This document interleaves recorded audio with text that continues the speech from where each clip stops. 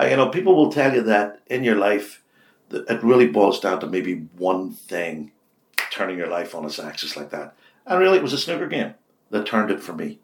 An actual snooker, refereeing a snooker game from a team from Ardoyne in North Belfast.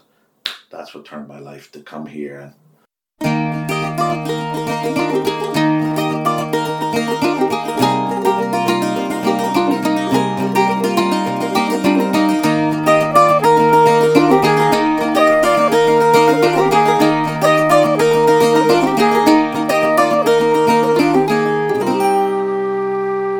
Jeeve agus fáilte arás. You're all very welcome to another episode of Irish in Toronto.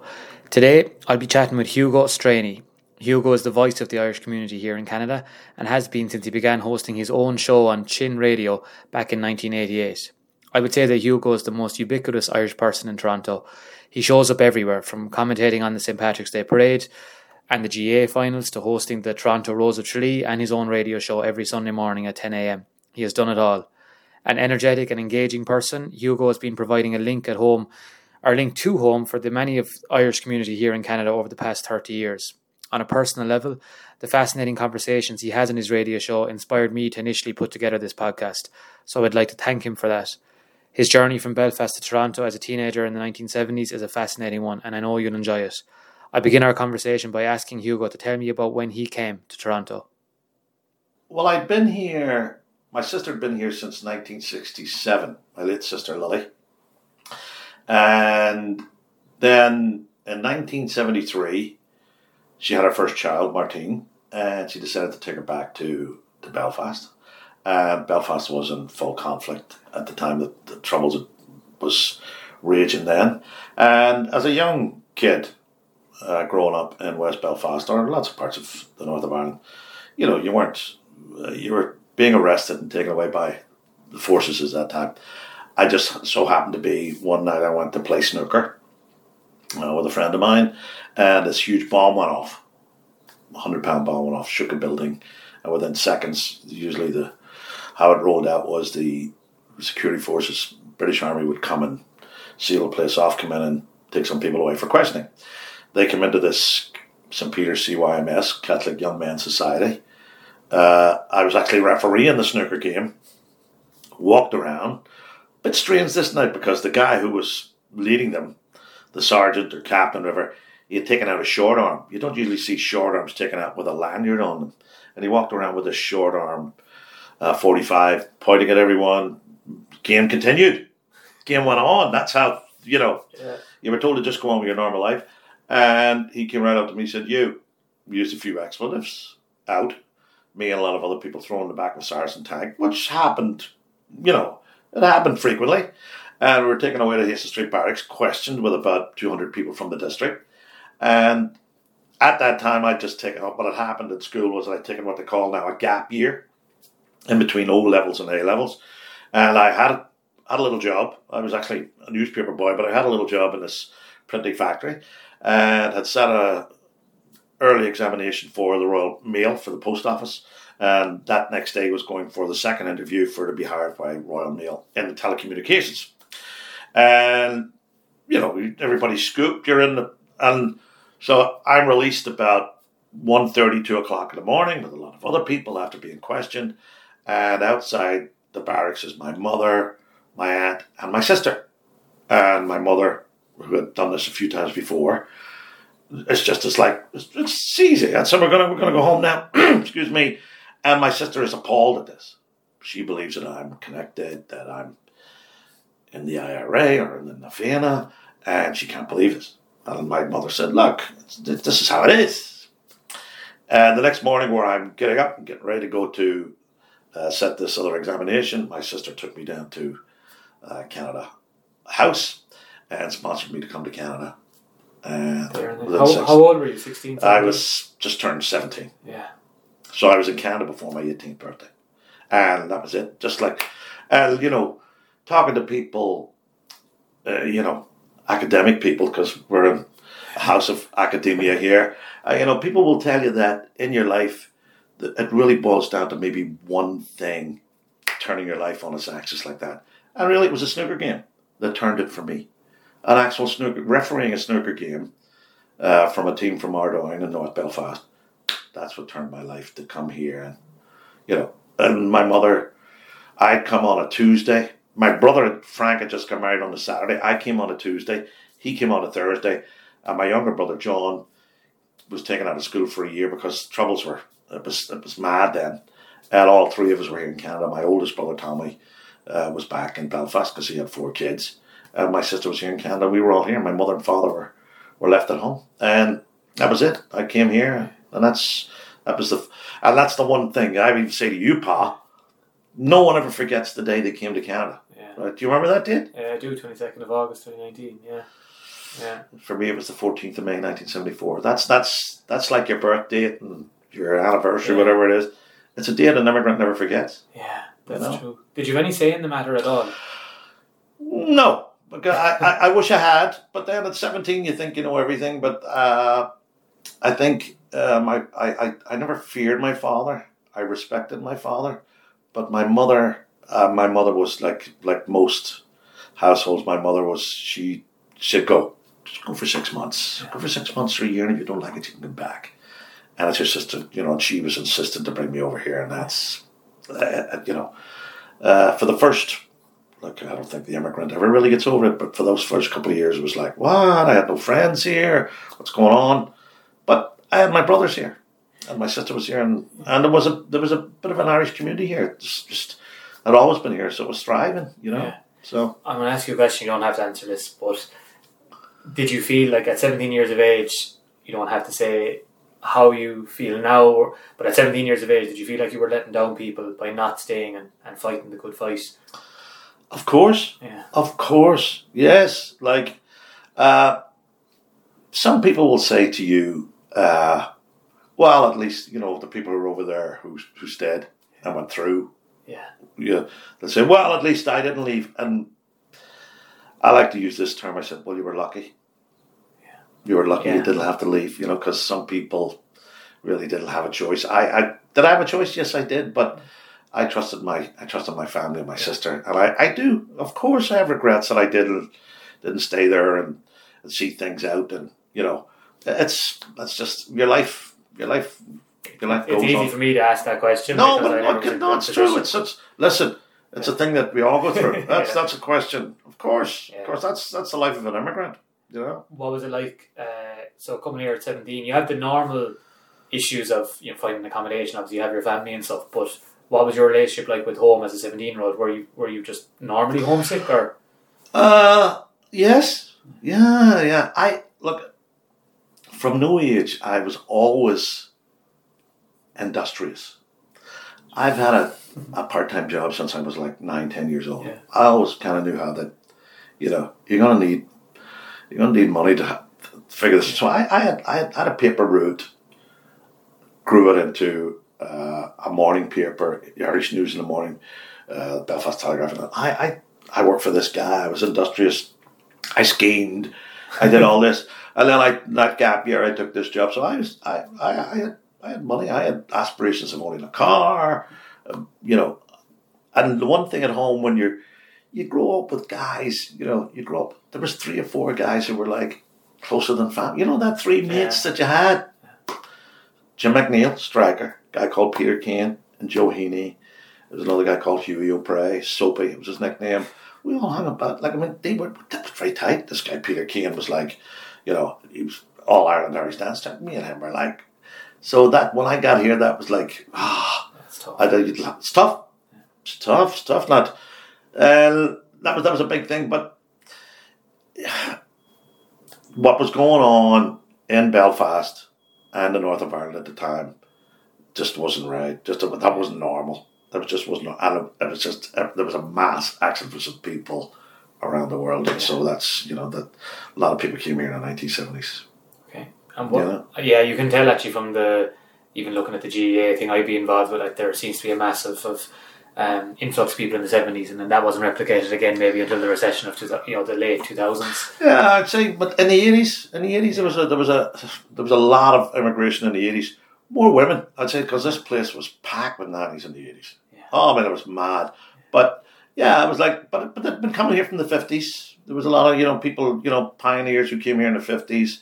60s, and then the 70s just opened up for people. Yeah. All in the GTA here. They all came here. Hamilton, they all moved in. A lot of them moved to Brampton. And there's a lot of people from our parish. Because you can go talk about your own parish, but the parish of St. Peter's, where I come from, it's like, they have a Belfast reunion here. You might as well just call it a St. Peter's reunion because everybody just knows, and we all kind of talk the same. You do, yeah. There's an easy going way with people who know that they know how it all rolls out. I actually like down kind of like from Clare, like, and we kind of look at the north as having the same accent sometimes, which is obviously not the case, as your eyes have told me but I never lived there. So I never really was able to determine the differences in the accents until I moved to Toronto. And now, because there's so many people here from Derry, Antrim, Armagh, now I can obviously tell. And even, I know fellas from Belfast and from, we'll say I'm dealing with hurlers, a lad from maybe the country up around a bit north of that, yeah. So, in a nanosecond you can do that now. Yeah, it's obvious but even for me, I can tell a West Belfast accent in a millisecond. Because there's a kind of a, I'm more slower now, a bit rounded off now, but I can tell a Belfast accent in a millisecond. Like, meeting someone, I can always point it down to the street where he's from. Not really, but because there's a north, there's a south, but West Belfast is very, very distinctive accent. Yeah. You so moving here in early 70s, was your accent an obvious indicator to others what, not only that you were Irish, but what part of Ireland you were from? Yes. There's an old joke that my wife doesn't like tell this about. Why do you talk so fast? Why do you talk so fast? And the line that I used to, look, where I come from, if I was to say, look, over there's a man with a gun. Oh, that's how it would roll out. Yeah. Say, get down! Get over here! So, yeah, it was never a stumbling block. But you do, like, you are going a mile a minute when you're talking. There's a different cadence when you kind of slow it down, and you have to. It's still a problem though when you sometimes, for everyone, that's just not me. When you go to Tim Hortons for a drive-through, right? Yeah. But you kind of have to slow down and pronounce, accentuate. That's it. No, it was, but it wasn't a big hurdle. Yeah, you're even speaking more slowly now than you were for sure. My office 20 minutes ago. 100%. Yeah, well, that's me and you were talking about the short hurl here, the game of the short hurl. Yeah. So I'm just thinking, like, as a 17-year-old, what were the relationship that you had with Ireland and with Belfast? Did you maintain that through the 70s and 80s when things weren't good? Yes. How did it manifest? Yeah. Well, look, the media, you probably wouldn't even get that on Canadian television. You would get that on American television. Okay. What was happening, atrocities, and then from letters and from the odd phone call, because it wasn't easy to place a phone call in those days.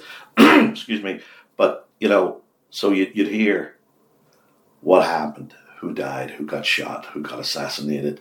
You would hear all that would roll out, and they weren't happy days when you were hearing that, because I remember the first kind of guy that I ever heard of was a kid that I grew up in the street with called Charlie Irvin, whose grandparents lived in the same street as me. I ran about with his brother Paul Mousy, and Charlie was shot, like, just, he was an innocent bystander, just shot by the British Army, and I was like, what? And he was maybe 15, 16 at the time. So you hear that was the first real, what, Charlie Irvin's dead. And that rolled out in the 70s. That rolled out, and then things just got progressively.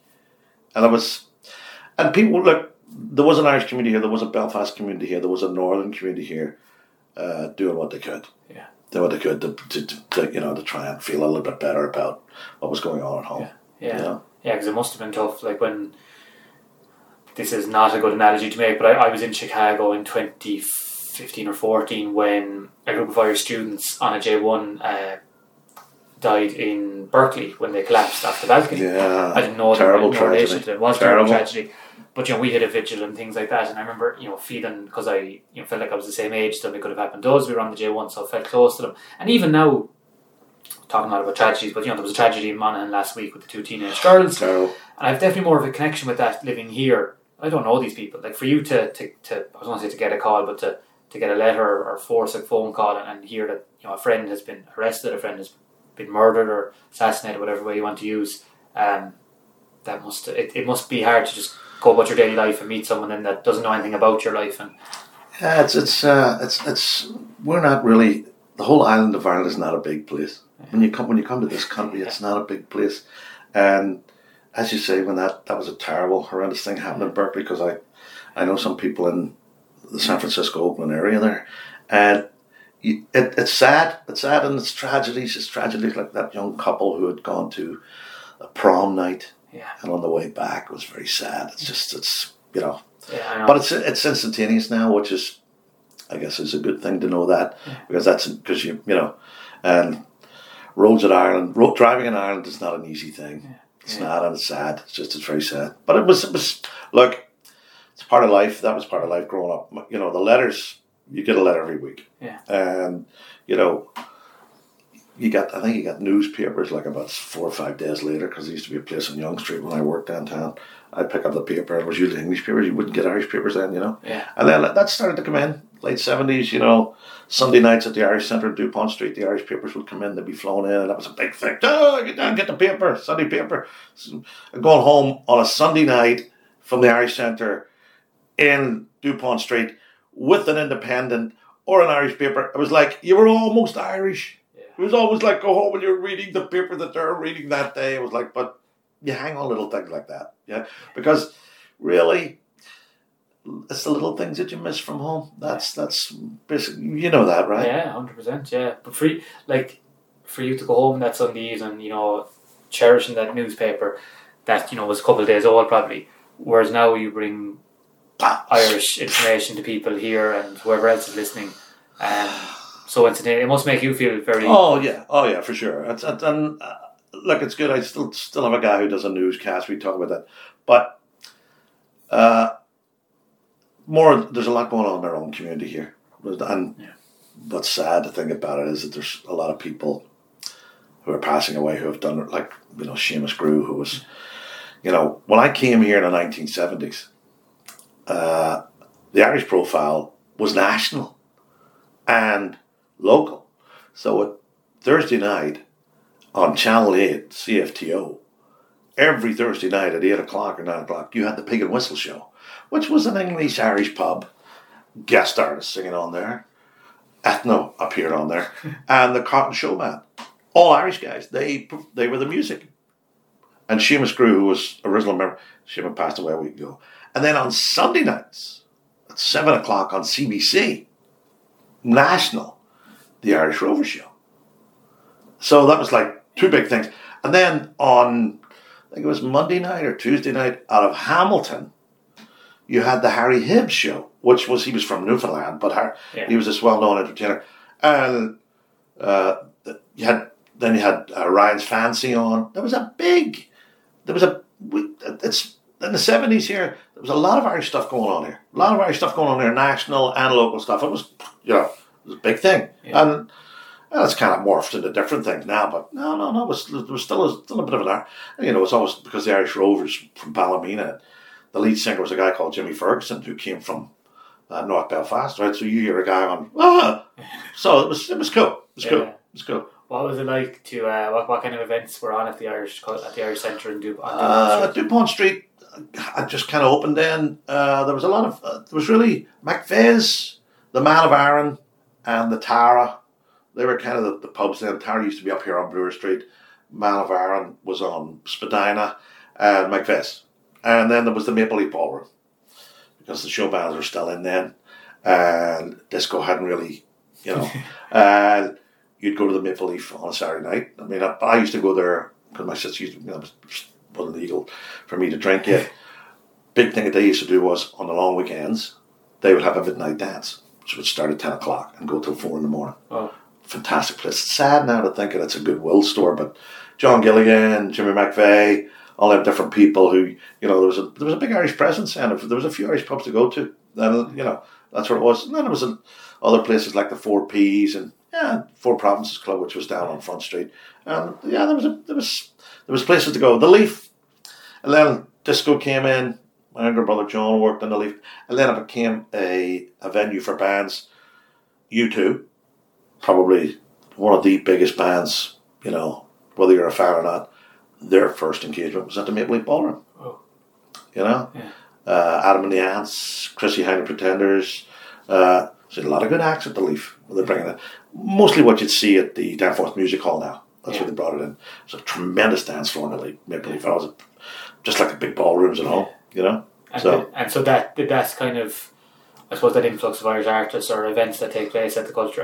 I keep calling it the Culture Centre, but it was just the Irish Centre. Yeah, the Irish Centre. The Irish Centre had acts, and then the 70s, Sunday nights was good night there. And then Caravan came in, which was a thing they started here in 76, 77, which is all the cultures. And so they started at Neil McNeil High School in the East End, and then they moved it to Dupont Street. And then the players were going then. Some Irish players they started up. They were in the local theatre group. Seen many a great play in Dupont Street. A lot of Jonathan Lynn's, Kevin O'Shea's, Kevin Kennedy's, all them. Barbara Taylor, all them fantastic, talented people. It's still thriving. Toronto Irish players. It is, yeah. There'll be Brown Bread by Roddy Doyle. This October, November, I think. Yeah. But it must have felt so cool to have that much access to Irish culture events, which you may not have had at home had you gone home at that time period. No, because when you were growing up in the 70s, everyone in the body wanted to be a glam rocker. Like it was coming on. Your Gilbert O'Sullivans and your Slades and stuff like that, and ELO, and there's of course Joe Dolan and all that, and they were still rolling out Thin Lizzy. But it's something about us that we can adapt to everything.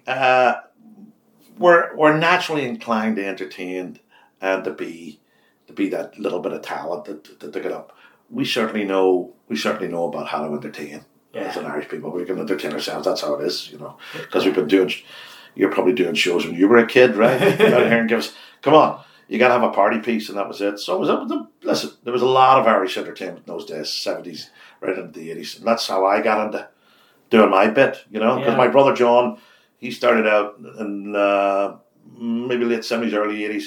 He started singing at McVeigh's. I'm with a guy called Jim Taylor. And a couple of other different guys playing guitar with him. They started with a group called Shabeen. So that's how that all rolled out. Yeah, I was going to say, how did you get into show business? Well, how that happened was I was working at General Motors, and there was a lot of people from all countries, Scottish, Irish, UK, back home. And you're working shift work there, 2 weeks on, 2 weeks off, days and afternoons, working with this guy, Billy McDonald, and he said to me, look, we could get into a services league and plus it was GA. I mean, I was playing GA, but soccer, he said to me, we got a soccer team. He said, if we raise enough money, the union will match it and we can get into this. He said, how are we going to raise funds? I said, let's have a dance. Really? Yeah, come on. So this is 78, 79. I think I was even married. And how are you going to DJ? I said, I can DJ that. I said, I've seen these guys. So I rent the equipment. Stole a few records off my sister, went to Sam the Record Man, bought a couple of LPs, a few 45s, and that was it. Bang. Next thing you know, I do another soccer dance, and I got a gig. I got my first, no one will ever forget the first gig. I got my first gig, I got paid $65. I did it at the Lithuanian Hall on Eglinton Avenue, O'Connor Drive. It was a 25th wedding anniversary, and that was it. That was it. And there was a place going at the time called Paddy's Place on Eglinton Avenue, owned by Paddy Canavan, the Fairbanks Social Club. And I'd been there doing a couple of things for Irish dancing. It was him and Paddy and his wife Colette, daughter Kathy, are all into Irish dancing. And I'd done a couple of fundraisers in there for the Butler School of Irish Dancing, the Gregoire School of Irish Dancing, and there was all people from home. Just having a bit of crack, bit of music, bit of crack.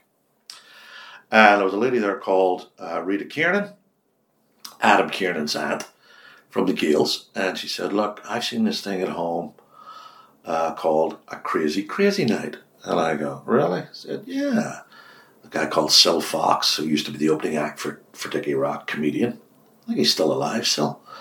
And he does this thing. It's like a game show. Get people up, do this, do that, have a game of bingo, and then we finish up with a dance. And I go, oh, okay. So she tells me what's happening. So 1982, we do our first crazy night. There's a snowstorm. I think 28, 30, 40 people came. Sunday night in February 1982. This is not going down too well. I picked up a second-hand tuxedo. I was going to be this master of ceremony. I had this all worked out. I think later that summer we did another one, and it was a lineup around the block. And it was madcap, games, bingo, name that tune.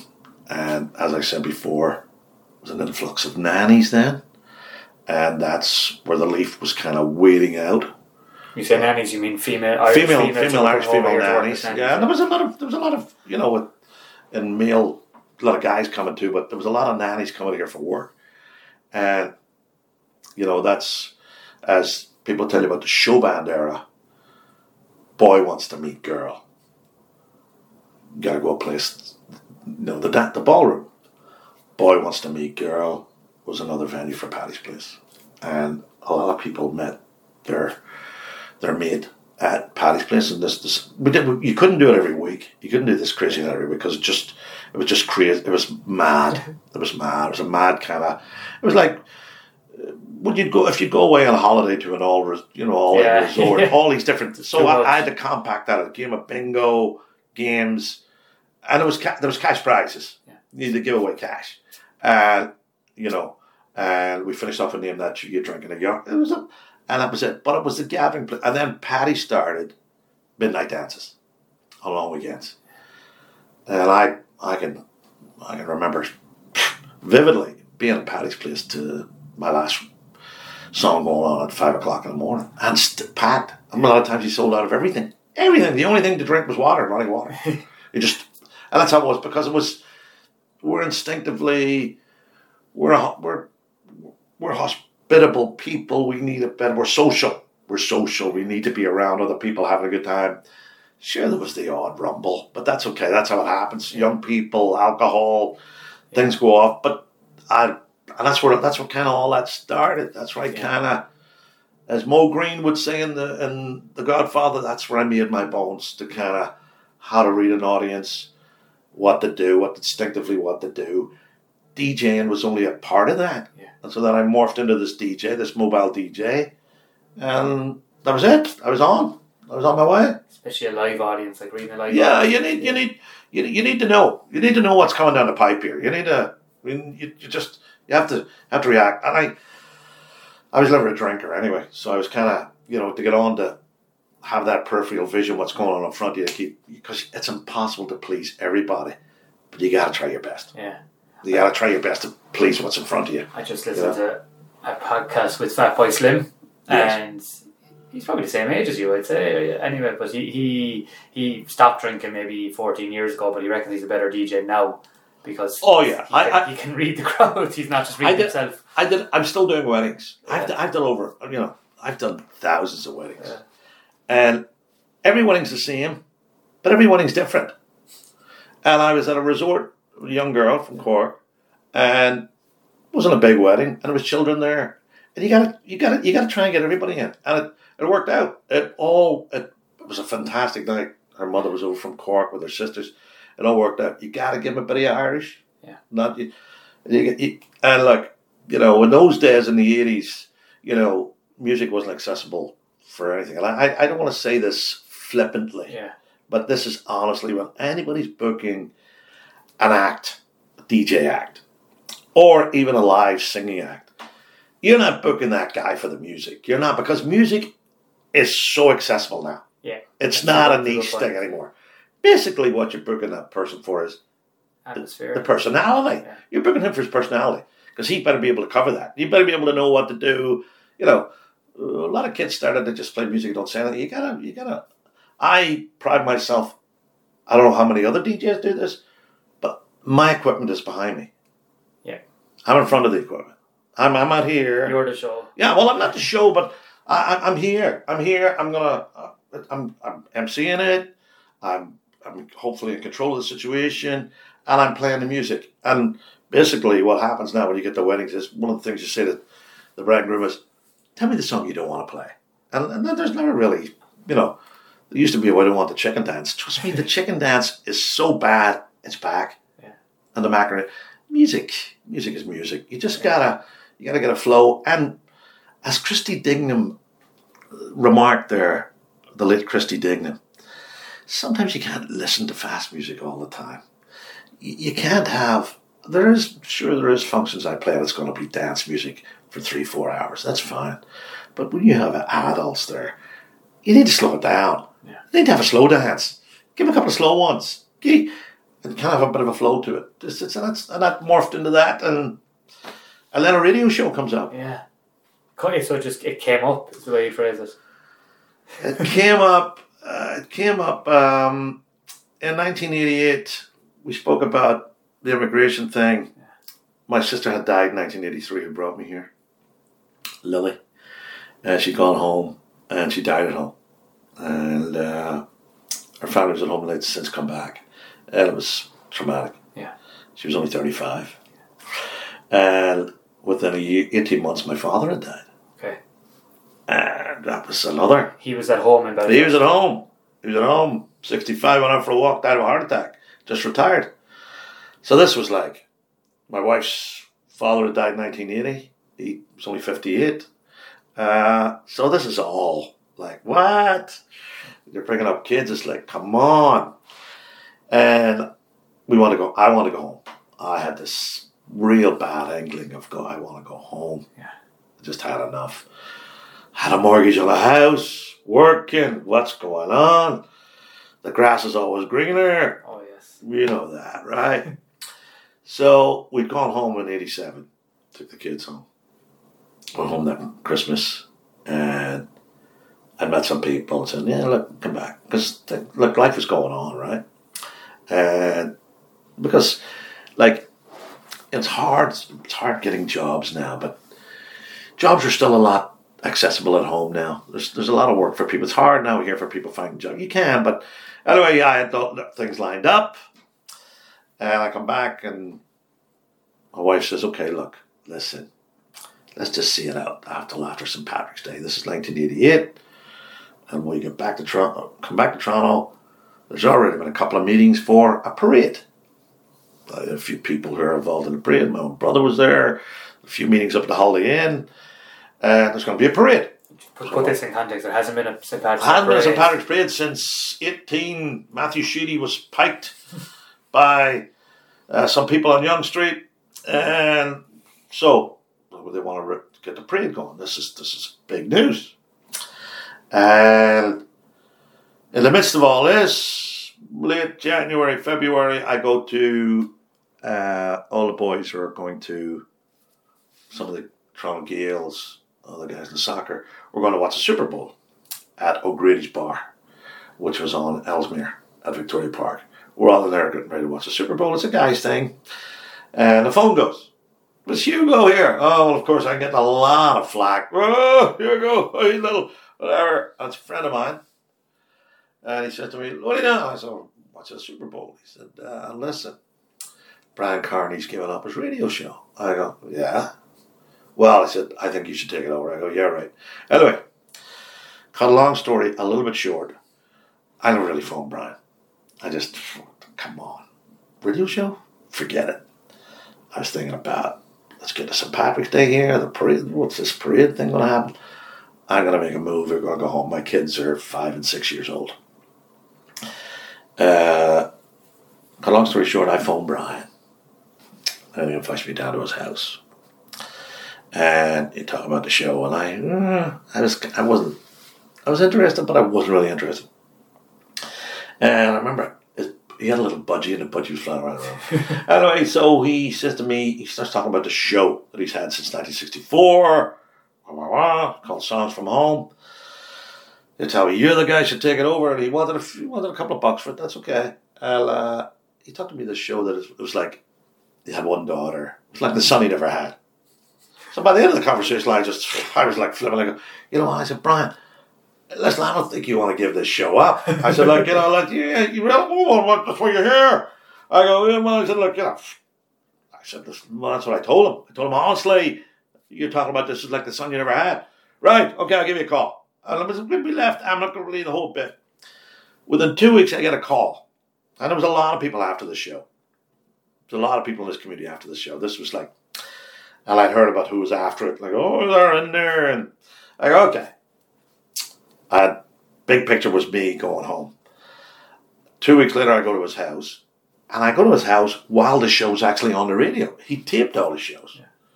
So I get to him, I go, listen, Brian, I'm listening. Yeah, I taped that show on a Friday. I go, okay. He brings his wife out, Lorraine, and he goes, so I need to tell you something, but I'll let my wife tell you. And I go, okay, Lorraine. So she brings me a cup of tea. There you go. I said, so what's going on here? I thought, thanks for your interest. We interviewed so many other people for this show, and you were the only person that said that Brian shouldn't give the show up. Everybody else wanted to know when he was giving it up. You told Brian he shouldn't give it up, so I think you should take the show. What? And that was January 1988. I took over the show. Well, I was in with him about 3 weeks. I took over the show first week of April 1988. And that's it. And look, it's not. It's commercial driven. It's economically driven. I had to get my own. He'd lined up some sponsors for me. No one is getting rich in radio anymore because how media is, how it is driven. But, you know, there's a bit of an income with the show. I'm not getting rich on it, but I feel I'm passionate about it. I still do it as a person, and I try to do. I'm in it. Like we spoke about being in the community. I'm in this community with 2 feet. I'm here to help the community. You know, give out a lot of people are passing, but I'm here to interview. So that's it. I'm here. I'm a vehicle for you to tell me what's going on in this community and keep you a connection with Ireland. That's it. That's what I try to do. Normally it works out. It wasn't easy during COVID. It was not easy. No. But COVID taught me a valuable lesson because I did the show on the phone. Because I go, come on. I would drive to the station, give him he could download the music, give him a script, blah, blah, blah. And I went, what am I going to do here? So during COVID, and I'd been doing a lot of interviews, like I took a lot of people in, and let's reach out to people here. So I reached out to a lot of people. And the first big interview, I go, well, who would I like to interview? And at that time, he just released an Irish album. It was Tony Christie, Show Me the Way to Amarillo. And I reached out to Tony Christie. He was the first big guy that I got on. His people are from Mayo. His real name's Tony Fitzgerald. Yeah. His grandparents came, he lives in the Doncaster region, and he had this, the Great Irish Songbook that he released. And that rolled on to talk to Christy Dignan, Father Brian Darcy, Dana, all them people. Even, last Sunday, just to bring on, tell me your story. Because COVID taught me what did people need more than anything? COVID information. They don't want to know about your life because you're struggling like everybody else. Let's reach out to somebody's life. Let's hear about them on. Just to come on. I interviewed a guy. I met him on a cruise ship who there's a park named after him in Orillia, Ontario, who represented Ireland in boxing in the Olympics, represented Canada in the Olympics, was a referee for Canada in the Olympics. His name is Walter Henry. There's a park named after him in Orillia, Canada. So we're everywhere. Yeah. We're everywhere. And that's what I try to do on a radio show, just to try and be informative and to entertain. Your ability at hopefully I'm not talking too much here. No, that's impossible. I want you talking more than I am. But like when you look at like your ability, so your job involves like facilitating conversations and facilitating people telling their stories. I think back to like the event that changed your life was you were facilitating a game of snooker. You weren't playing, you were refereeing it. Have you always had that kind of role in your family, your personal life of kind of being the one to? No, you're quite you're an extroverted person, but I don't think you kind of push your own story on too many people. This might be one of the first times you've actually shared your story. You're right about that. Yeah. That's magical. You should ask because I never. we all talk about ourselves, but I never really want to tell. Look, the hardest thing for an Irishman, because I am an Irishman, is to accept is a compliment. Yeah, that's a fact. Yeah, we don't hang that well. Yeah, We just thank you and bow our head. Yeah. And that's very intriguing. You should ask that, because to bring that, I don't go out and get on a pulpit and tell how because every story's different.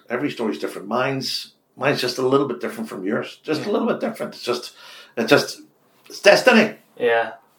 Destiny. Yeah. Because who do I want to be? I wanted to be looking like a damn hurls in the corner. I wanted to be one of the greatest sports stars ever. I wanted to play for Antrim. I wanted to play for Celtic. I wanted to play maybe even for anybody. I wanted to be that guy. It doesn't work out that way. Sometimes even in your middle 20s, I want to be that guy. My Gaelic career almost finished and ended on the same day, Paul. Okay. In 1982, my brother-in-law was probably had won an under 21 All-Ireland medal for Antrim. Nice. Antrim's greatest day in sports. Football or hurling? Football. He was on that team, and he was very well known here. Probably one of the leading lights here in the 70s. Billy Miller, his name is. So Billy got involved with, supposed to play for St. Vincent's, goes on to play for Gary Owen. Gary Owen is going, Tommy White, Paddy's Place has a soccer team. Billy says to me, his sister Kathleen, my sister-in-law, she wants to come to Canada. You were on a point system then. Let's go. We can get her more points if you get her with this guy, Mike Riley, who was instrumental. He was instrumental in getting my own wife to Canada. Mike was like, great guy. Why don't you play for Gary Owen? And I'd been to Lawrence Park watching Gaelic football. Trust me, there was no quarter given in those days. It was like Sean Hart's but that was another gathering point on a Sunday. Yeah. You go to Lawrence Park, that little stand where you sat there, but that was like there was hurling playing then too. Sean South, I remember, but come on. Anyway, but they were bigger, stronger guys than I ever was. Anyway, let's roll out for Gary Owen. And I like to tell this story about. So Billy says, "Come on, they're going to go in. They're going to start full forward line." So we're in the dressing room and our hand up with sweaters. I think I got 14 or 15. I get it. And Tommy White, he gets up and he lines everybody out in the dressing room like you did when you were in primary school. Yeah. You know how you remember how you used to line? I love doing that now. You know when you line out in the dressing room, stand there. I haven't done that since secondary school, right? Yeah. But anyway, it's a zonal thing, right? It's a zone play, right? So anyway, what have I got myself into? So we're in. I play with a guy called Harry Duggan, another famous name from the past from Derry, who smoked about 5 or 6 cigarettes on the sideline. Anyway, we go out, it's a wonderful day. My sister's there, they're all there, the wife's there, everybody, bump. Marvellous day, so Centennial Park. I think Paul coming into me. This is easy, not that over, right? I'm a lot younger than the guys. And this ball comes in and it falls to this guy and he kind of stumbles on it. And I got a little bit carried away. I went in, instead of going in with one hand, I went in with 2 hands. Yeah. I'm in like a scrum. I didn't come out quick enough and this guy's elbow caught me right on the bridge of the nose. Yeah. You know, in those old Bugs Bunny cartoons, you see stars? That was me. Yeah. I go to the sideline. Eddie Thornton, another great guy. And Eddie says to me, gives me a sponge, and we're good. And Tommy White comes over. Let's see this. Let's have a look at you. And my head is like, and he goes, "Oh, you're going at halftime." I said, "Okay, it can't be that bad." I knew my nose is broken. It comes halftime. I'm feeling nauseous. Eddie Thornton says to me, "Let's have a look at that, Hugo." Takes it, and he looked me right in the eye, and he said these magical words, "Hugo, is there anyone here belonging to you?" And I woke up in the Tobago Hospital. Yeah. When someone says that to you, you know there's something wrong. Yeah. And I played a little bit after that, but I wasn't really the same guy. My nose was just twisted. Probably had a concussion and stuff. Oh, yeah. I was like, I meet Jimmy Kennedy now, who struck me on that, Yeah. And I called Jimmy my plastic surgeon. I said my plastic surgeon is in the room. Because it wasn't, there was no malicious there. He just came out of the tackle, that was it. So and I went on to play the Gaels for a couple of years. I think I won a League Cup or something, but I was never that guy after. And I played a little bit of soccer, but that was my GAA. Yeah. All in all. But look, it's a thing we have to nourish here. The GAA here, it's still a big part of this community. Oh, definitely. Very big part. And what's lovely to see is, first of all, in the 90s, the women kind of saved the GAA here. Yeah. Okay. How women have progressed, ladies, GAA have progressed here, which is a fantastic thing. And how hurling has returned. Yeah. Because having interviewed Micheál Murray, I always think about what he said. How old Ireland is, hurling is older than Ireland. Yeah. So hurling is Ireland. See, that's from a Kerry man. That's prophetic. That's prophetic. When you get right down to it, hurling was around before. Yeah. So hurling is Ireland, and that goes beyond anything. Yeah. So it's magical. I just wish I was that wish I was that guy. But I see the short hurl coming in now. It's a finesse game now. Why shouldn't it be? I can't see anybody beating Limerick for the next couple of years. Oh no, Limerick is just. I think we should get you out to commentate on the finals there or something. Well, I have done it. Yeah. I've done it. But one of the lovely things because Sean Hart spoke about the ladies tour that came here. Yeah. I supplied some PA for that, just to play some music, just to get a bit of atmosphere. And the one and only Marty Morrissey came to the park that day. He was here for the first 3 days of the trip. Helen O'Rourke, and it was a magical time. And so I said, Marty, come on, let's commentate on the game. And he commentated on the game. Brilliant. And it was magical. It was just like, hello, he was kind of tongue-in-cheek. That's just another little snippet out of my life that I go. That was cool. The other thing about that tour was their going away party at Quinn Steakhouse. They wanted me to do just a little bit, just, MC and whatever, play some music. And the girls were like, because women are far more sophisticated than we'll ever be. And they knew it was all, like it wasn't all Ireland, but they were there, Gemma Begley and all these great players. And I started playing Rock the Boat. Now, you know the Rock the Boat. It's an Irish thing, what they do at Rock the Boat. They did it at this wedding on the weekend. And they did the Rock the Boat. And they went out onto Richmond Street. Yeah. They went all the way around the front of the Sheraton Hotel, came right back in again, and came right back into the hotel. Like, guys wouldn't do that. No. See, so that's where... And that's another great memory of that. That was just mad. And, like, I'm looking out, and I can see cars going... they're not going to hear that music because they're running. Like I'm back in again, and I had to play the track again. Magical. They were magical times, But I've done. Rogers TV used to do a lot of local sports here, and I've done commentary at the championship finals. I did it with Kevin. Kevin Lucknahan and Cormac O'Murray, where we did. They don't do it anymore, but I've done one of the big things for GA here in the 1980s. Was Sean spoke about this Par Screen 7-a-sides, the Gold Watch tournament, which was immense, which kind of got us the Skydome Games. And I remember a friend of mine who's married to a Kerry girl. He was right into this media thing, and he had the video camera, and we bring it up, and I would commentate in the game. That's cool. Yeah, and it was really basically what it was. He'd package it later and send it over to the, because we had like great teams from Dublin, St. Mary's CBS and Armagh, Coal Island teams coming here, Roscommon team coming here. We had a team come from the Cayman Islands one time. Incredible. There's a vibrant GA scene there at the Cayman. So, that whole weekend was mad weekend. And then back to Armenian Hall, Scarborough, 500-600 people. Gold Watch tournament, and not, trust me, like $500-600 watches. Yeah.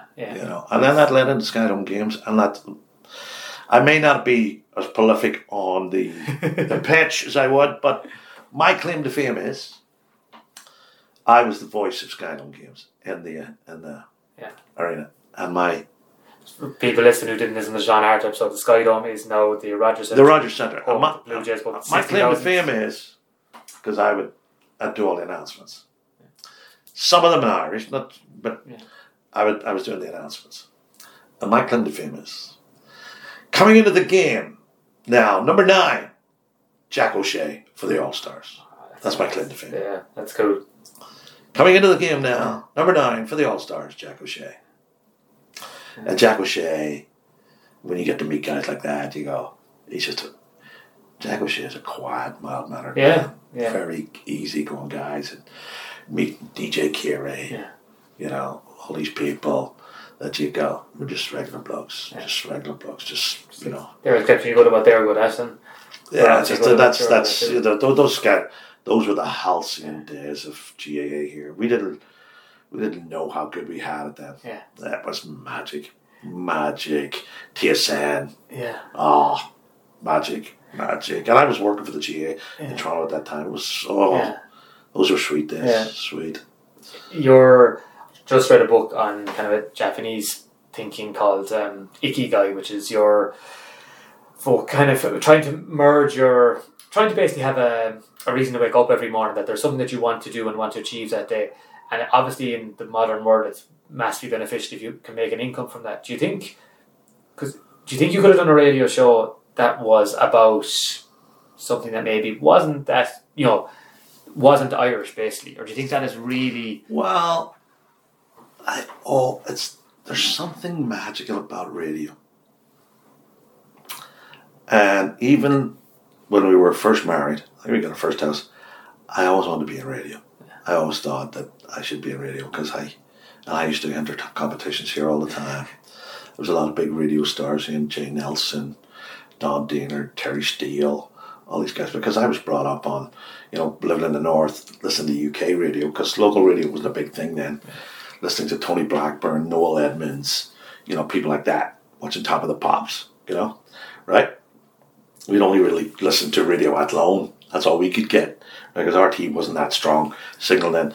So I always fancied myself as a Tony Blackburn, who's still going. Yeah. And I tried out, went for the National Institute of Broadcast, and I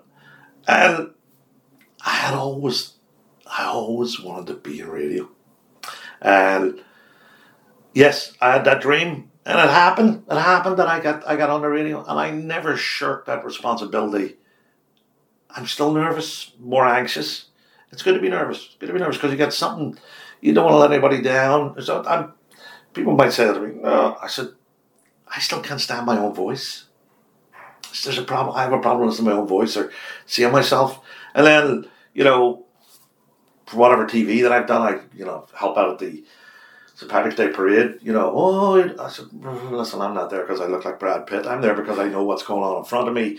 We last year we did it with Carly McGrath on Facebook and got more feedback than ever because a lot of people tuned into the Facebook live stream. And so, it's yourself. It's not everybody can lift a microphone and be comfortable. Yeah, it's fair enough. Even what we're doing here. Yeah. I say to people, even when I'm talking to a bride and a groom or anybody who's doing anything, I said, no, look, can I tell you one of the hardest things in the world to do? Because you want to get them calmed down. One of the hardest things in life to do is to fry bacon in the nude. That's a tough thing. And then I'll laugh a little bit. So I'm going to tell you a very hard thing to do is to give someone a microphone and say, just be yourself. Yeah. Because you kind of have to step outside yourself. And you get it. So what I like, one of the things that I like to do at a wedding is I like to do what's called a podium walk. So for instance, at this wedding that I did on the weekend, her sister was making a speech. And I said to her, can I play a piece of music? Her 3 sisters were over, from London, 2 from Cork, and she was here. So there's 4 of them in the room. I said, look, is there anything I can play? She said, look, could you play that song from White Christmas called Sisters? Sisters. So really what you want somebody to come to the microphone as relaxed as possible. They're not going to be totally relaxed, but they get the joke. It's big, but it ain't that big. It's kind of, let's roll with it here. And we'll all work out. I want you as relaxed as possible. It's hard, but it's hard for you to step outside yourself. Some people can do that. Some people can be quick, bit of brevity, have a one-liner. Just get them relaxed. And it's easy, and that's how we do it, right? So they when the bride and groom come, they wanted the theme song when the Leafs score a goal. That Hall and Oates one. Yeah. It's You make me feel. That one. That's what they want. Yeah. So it's kind of just to get it nice and easy, just to like any guest. Just it's hard. It's not hard. Yeah. It's not everybody's cup of tea to grab a microphone and. No, it's not. Do a soliloquy, right? Sometimes, but yeah. I'm thinking, just it might wind down now, but as you're like you talk about the snooker game has been one of the important parts of your life, and then probably getting the show. Yeah, for sure. It's definitely the second. No, that was another aspect of my entertaining. You would have went home probably realistically, but just Ireland. It probably could have happened. Yeah. But just my wife was about worried at the time to start all over again. Yeah. But. Was she from here? Yes, yeah. I came 3,500 miles to meet somebody from my own parish. Oh, so she's not from here, sorry. No, she's from home. She's from home. The joke is she came to meet a rich Canadian, and so did I. We finished up. We had the same family doctor, and her brother was this guy who had moved to Canada in 1973. My sister's been here since the middle '60s. She came through. We met at this place called the Four Provinces. And that was it. That was it. That's how it rolls out. It would have been a little bit easier to go home because the two of you are both from Belfast. So yes, but you chose to stay. Obviously, I think you believe that was a good decision to make. Yes. Yeah. Now, yes. I have this little epitaph that I kind of like to say to people when if you want to get prolific on the stage. I was born in a great country, but I live in a great country, and I think that's, there's no utopian lifestyle out there for anybody, but you have to make the best of it, and this country is as good as any. Yeah. So it's, and I think if you put your head down, mind your own business, you enjoy the fruits and labors of what you're about. That's what it is. Just everybody's working hard here. Yeah, everybody's working hard. That's just there's nobody. Sure, there's people fluffing about, but you know that, right? But everybody's working hard here. Yeah. Everybody's, like you say, you got to get up in the morning, put your 2 feet over the side of bed, get up and give it a shot. Go and give it a shot. Yeah. Yeah, because it's that's what. So when that entertainment thing came, it was a natural progression for me, because I was this DJ MC, weddings, parties. Weddings, wakes, and funerals. That's what used to be on my business card. Yeah. And I take over that radio, so that's just another level. And then to come into TV work, to acting. Yeah. And hopefully, every so often you have to reinvent yourself. You have to kind of go to the next. So then I started singing, and I was doing this guy that married to the Irish girl, my Maltese friend. He karaoke was just breaking in the 90s, and we done a 2.5-year stint at the Royal York Hotel. I didn't know that. But it was a show. Yeah. It was me karaokeing, but doing a show dressed up, showing you what it's about. And in the 90s here, Toronto was like we were second only to Broadway here. Shows were coming in. And the big show then was the Phantom, with our own Colin Wilkinson from Dublin. And I used to do a parody on the Phantom, because all these people would be coming a weekend package, going to see Joseph for great shows with the Phantom. And I did this Phantom routine. And for the first couple of weeks, I used to mime it. And the guy said, no, you're going to have to sing it. So I sang it. So I started singing. That's not music of the night. Trust me, it's not an easy song. And I started singing. Started singing with a couple of groups. Started singing. And now the singing thing is, now I'm singing. Yeah. Now I'm singing. That's and so in 2007, I get to do another thing that I'm very proud of. Irish community here with Ireland Park. And I was asked to perform when Luc Duran, Mary McAleese was here to open up Ireland Park. I was asked to perform at that party at Norway Park, down at Ireland Park. And I was privileged, which is another great thing in my life to sing the Canadian National Anthem. Oh, that's great. So that was and when people used to come here in the 70s family, 70s, 80s, 90s, of course you do the Irish pub experience, you do the Canadian thing, and Niagara Falls. Yeah. Niagara Falls, CN Tower. We'll bring my parents up to all in a few weeks. You know the routine. But you know yourself, Pa, one of the things now is Ireland Park. Oh, yeah. Ireland Park is Ireland Park's first. Yeah. And I say to people, look, there's wonderful displays of, the great hunger all over diaspora around the world. But there's only one that has the corresponding statues that you see on the quays of Dublin, done by Rowan Gillespie. You see those statues on the quays, called The Departure. We have those corresponding statues right here, called The Arrival. Yeah. And I say that. And I had just had two girls from Belfast who were staying here for a couple of days before they went to Jamaica. And they got very emotional, like almost to tears. And I go, what? I said, yeah, see. So you might not think we have this history here, but listen, oh my God, yes, this is us. Yeah. Because, I was a bit ignorant that didn't know we have an Irish history here. When I came here as a 17-year-old, we have a very rich history here. And what you're doing in this university continues to fly that flag for Irishness and what it is, because there's a proud history of here of what we've done through the Canada Ireland Foundation, through this U of T, St. Michael's College here. It's proud. We stick your chest out. Nothing wrong with that. Again, but we're not that. We're not that people. We're just quietly confident. Keep tipping away. Yeah, exactly.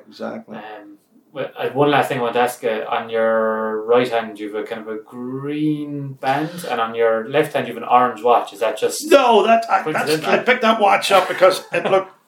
You know what? It's a nice watch. I just bought it. It was just...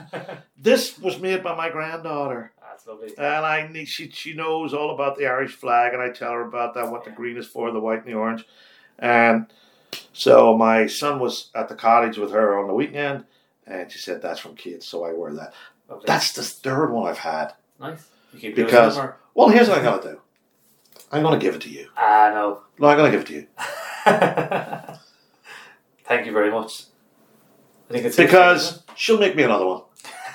Because it's very unique, isn't it? It is very unique. It's cool. I noticed it the second you came in because I like wearing. Well, you wear it, pal. That's cool. Because Kid will make me another one. Lovely. Hey, thank you. Look, listen. We spoke about this before. Thanks for what you're doing here. Media, this podcast thing, everybody has their niche. Long may it continue, my friend. Thank you very much. My story's just a little bit different from everybody else. I tell this radio show that I do, 35 years. I'm proud of that. You need to, anybody, you have a message you need to get out? Call me. Yeah. Call me. There'll be a lot of people listening to this who I call me. Pick up the phone, It's on Sunday mornings at 10 o'clock. It's Chin Radio in Toronto. Live streamed around the world. www.chinradio.com. Click on AM 1540. I have people listening to me all around the world. Yeah. I have lots of listeners here in Toronto. I have a guy who listens to me on his balcony in Buenos Aires in Argentina. Love it. This is us. We are... I just want to finish with this. What is it about us? There's a lot of things about us. But what is it about you Irish people? Well, we are very unique of how we've helped people out. You talk about different things. There's been lots of money raised here. The reach out during COVID was tremendous. Ethna Heffernan, her Sunshine Volunteers, helping out people. A lot of them weren't even Irish. How we look after each other. Why is that? Well, you can dumb it down from I like to dumb it down for this. Like I said, there is no T-shirt that says "Kiss Me, I'm Belgian." There's only one.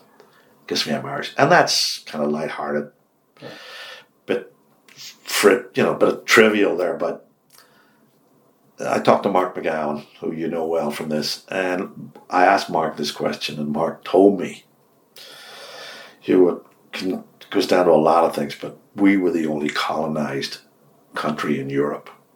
And that says a lot about us. We know what it is to struggle. We know what it is to get peace and justice and to get freedom. And we're always striving for that. So we know what the downtrodden are all about.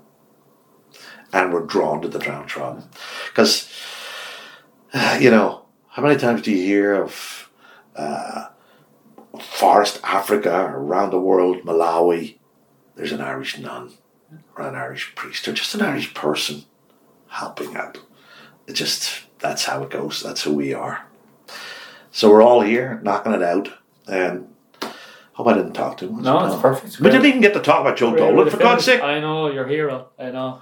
Not my hero, but I got to play Joe, which was another great thing because the Toronto Irish players, I hadn't acted since high school, and the Toronto Irish players asked me to be in this play about Joe Dolan. What was great about that, my son was on the stage with me, and I try to convince myself all the time that I have fun during that. I think I did, but it was another great. There's a lot of great things that have happened in my life. I'm forever grateful for this country, for my family, my wife, and my family, and for what we all continue to do to strive for Irishness, to make this country the greatest it is, because that's who we are. Ireland's greatest export to the world is not found in a glass on our plate. It's its people. People, yeah. It's its people. That's what it is, no matter where you go. And that's how it is, because we're everywhere. We're everywhere and anywhere. And there's always the hand stretched out. So, anyway, there you go. Good way to finish this. Thanks, Hugo.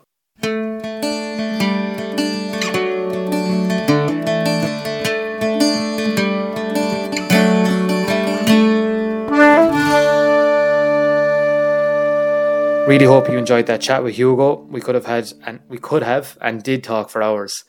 You only got to hear a snippet of our chat, but I hope you enjoyed every minute of it. Hugo is a legend in the Irish community here in Toronto, and he has helped so many people and will continue to help many more to come.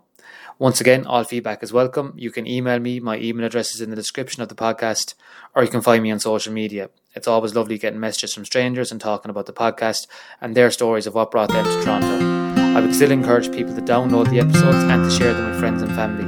Downloads are the easiest indicator for me to gauge how many people I'm reaching with these conversations, so I would really appreciate it. Thanks to Natalie Barbuzzi, who provided the logo for the podcast, and thanks to Shannon Heaton, who provided the music you are now listening to. You'll find all of her music on Spotify. There'll be another episode of Irish in Toronto in 2 weeks, and until then, it's long before.